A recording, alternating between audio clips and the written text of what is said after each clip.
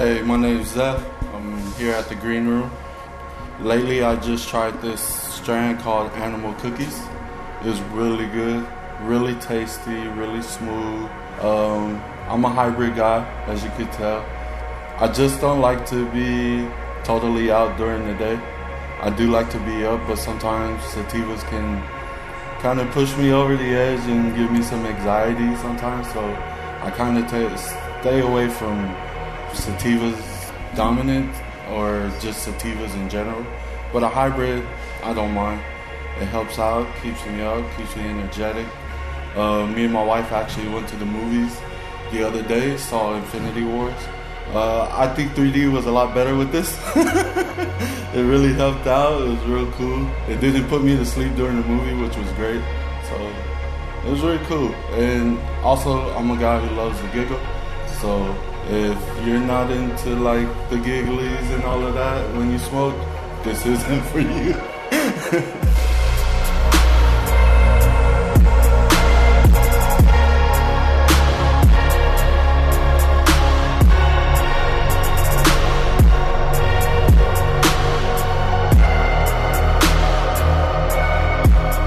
My name is Brian. I'm more of an indica guy, actually, which wasn't always the case. I used to be only sativas, but I got injured and it was making my body hurt. And so I switched to indicas and I haven't really moved back. I like hybrids too, but I find indicas overall are the best case scenario because you can smoke a little tiny bit of indica and not be unmotivated, or you can smoke a bunch and be totally unmotivated. But yeah, I actually like to live my life on cannabis, really, because if it wasn't for cannabis, I probably wouldn't have been here. Like, it's been life-changing, really. You said that you started out as a sativa, but now you go indica. Mm-hmm. What strand's speaking to you right now? Oh, man. I have two. Purple Drop, which is a hybrid, but Three Kings has been really, really my fave lately. You have my attention.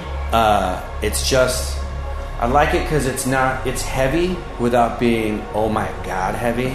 Like, you can smoke it, but you know how sometimes you smoke certain strains and you're like, I know my eyeballs are bloodshot. Like, you feel it in your eyes. I like that this is just, it's heavy without just crippling you, you know? What would you do or where would you take the Three Kings? What kind of activity would you do? Really, I use Three Kings to just manage my moods and stuff, but so I do everything on cannabis actually. But my favorite is I like to go on walks with my wife when I'm really nice and medicated. Decent. Yeah.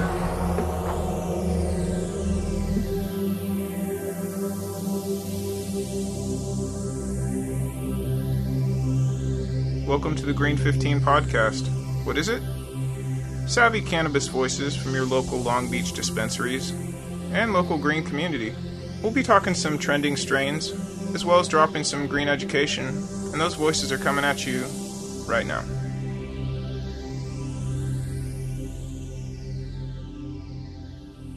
Hey guys, this is Stephanie. And this is Pam. We're going to try to give you some good, useful information. We wrote down here in our notes, trying to cultivate a smarter green culture. And how does that look like, Pam? Well, in our small big city, we kind of have it, there's kind of a void of our green culture. And I think this will help us like bring it together.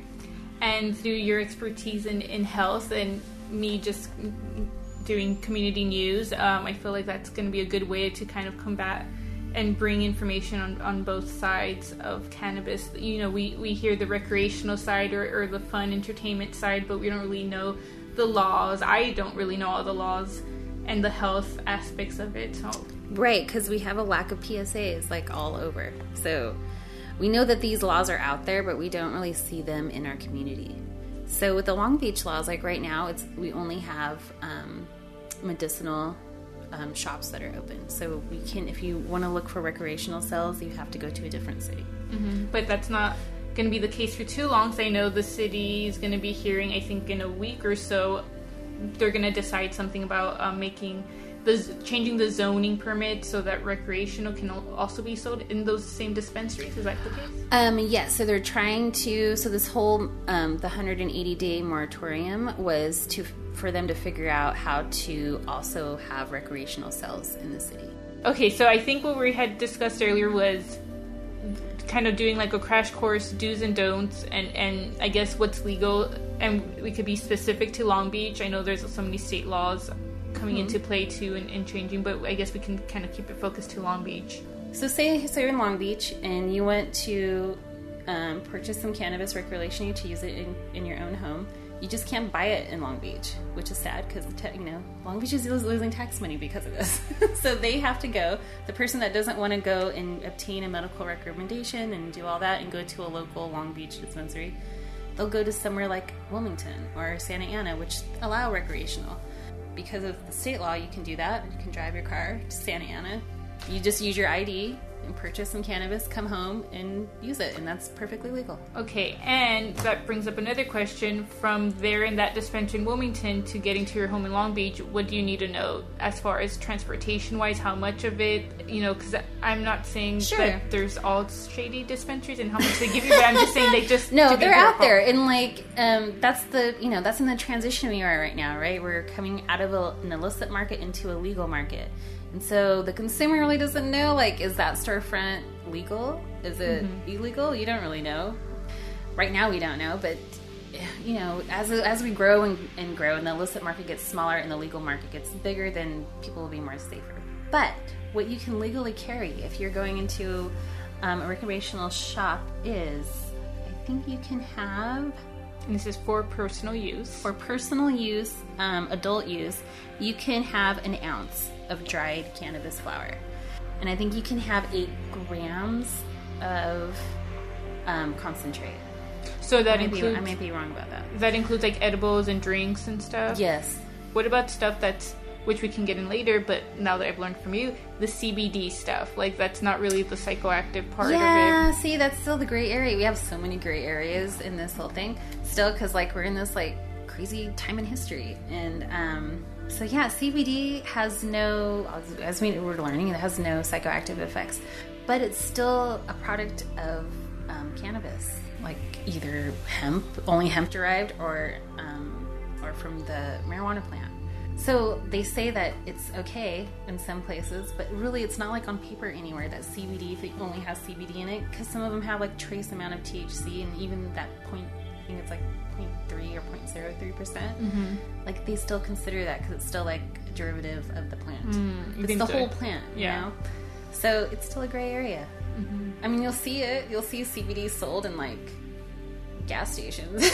So I'm it's the hemp creams that you get, right? The hemp creams, because they're it's hemp, so it's not really, it's not. I mean, those are legal to sell, and so yeah, it's totally a gray area. So in this case, what would be the safest advice, I guess, for anyone who doesn't want to risk it? Who obviously they should have their card with them or their paper medical paper with them at all times when they're transporting, right? Yes, okay. But if it's just recreational, still it's the state law. You should not get in trouble. If you get pulled, say you drove from Long Beach to Santa Ana and you're buying recreationally, and you buy a half ounce, you get pulled over. You shouldn't get any, nothing should happen to you, because technically it's the state law now. That's your recreation. That's your personal use. Even if you don't have it in the specific bag that you need to have. Well, no, you should have it in a bag. So it's it's open container law. Okay. So you can't have your flour all over your front seat or something. But it's just if you go buy alcohol, you can't break the seal or anything like that. It should be in your child-proof bag, in the trunk or in your car, so you won't get in trouble. But still, I mean, if you don't have your medical recommendation and it's only adult use, you shouldn't get in trouble at all. The only way you can get a fine is if you're on the street, walking down the street, smoking a joint, or smoking in a park or something like that, then you'll definitely get a fine. So no public use. Most likely, the law is written that you won't go to jail. I can't say that you won't. I don't know. But everywhere's still in that transition part. If you're going to be out doing it, then just be creative, vape pens or edibles. You could take some, then Uber or take public transportation to wherever you want to head to.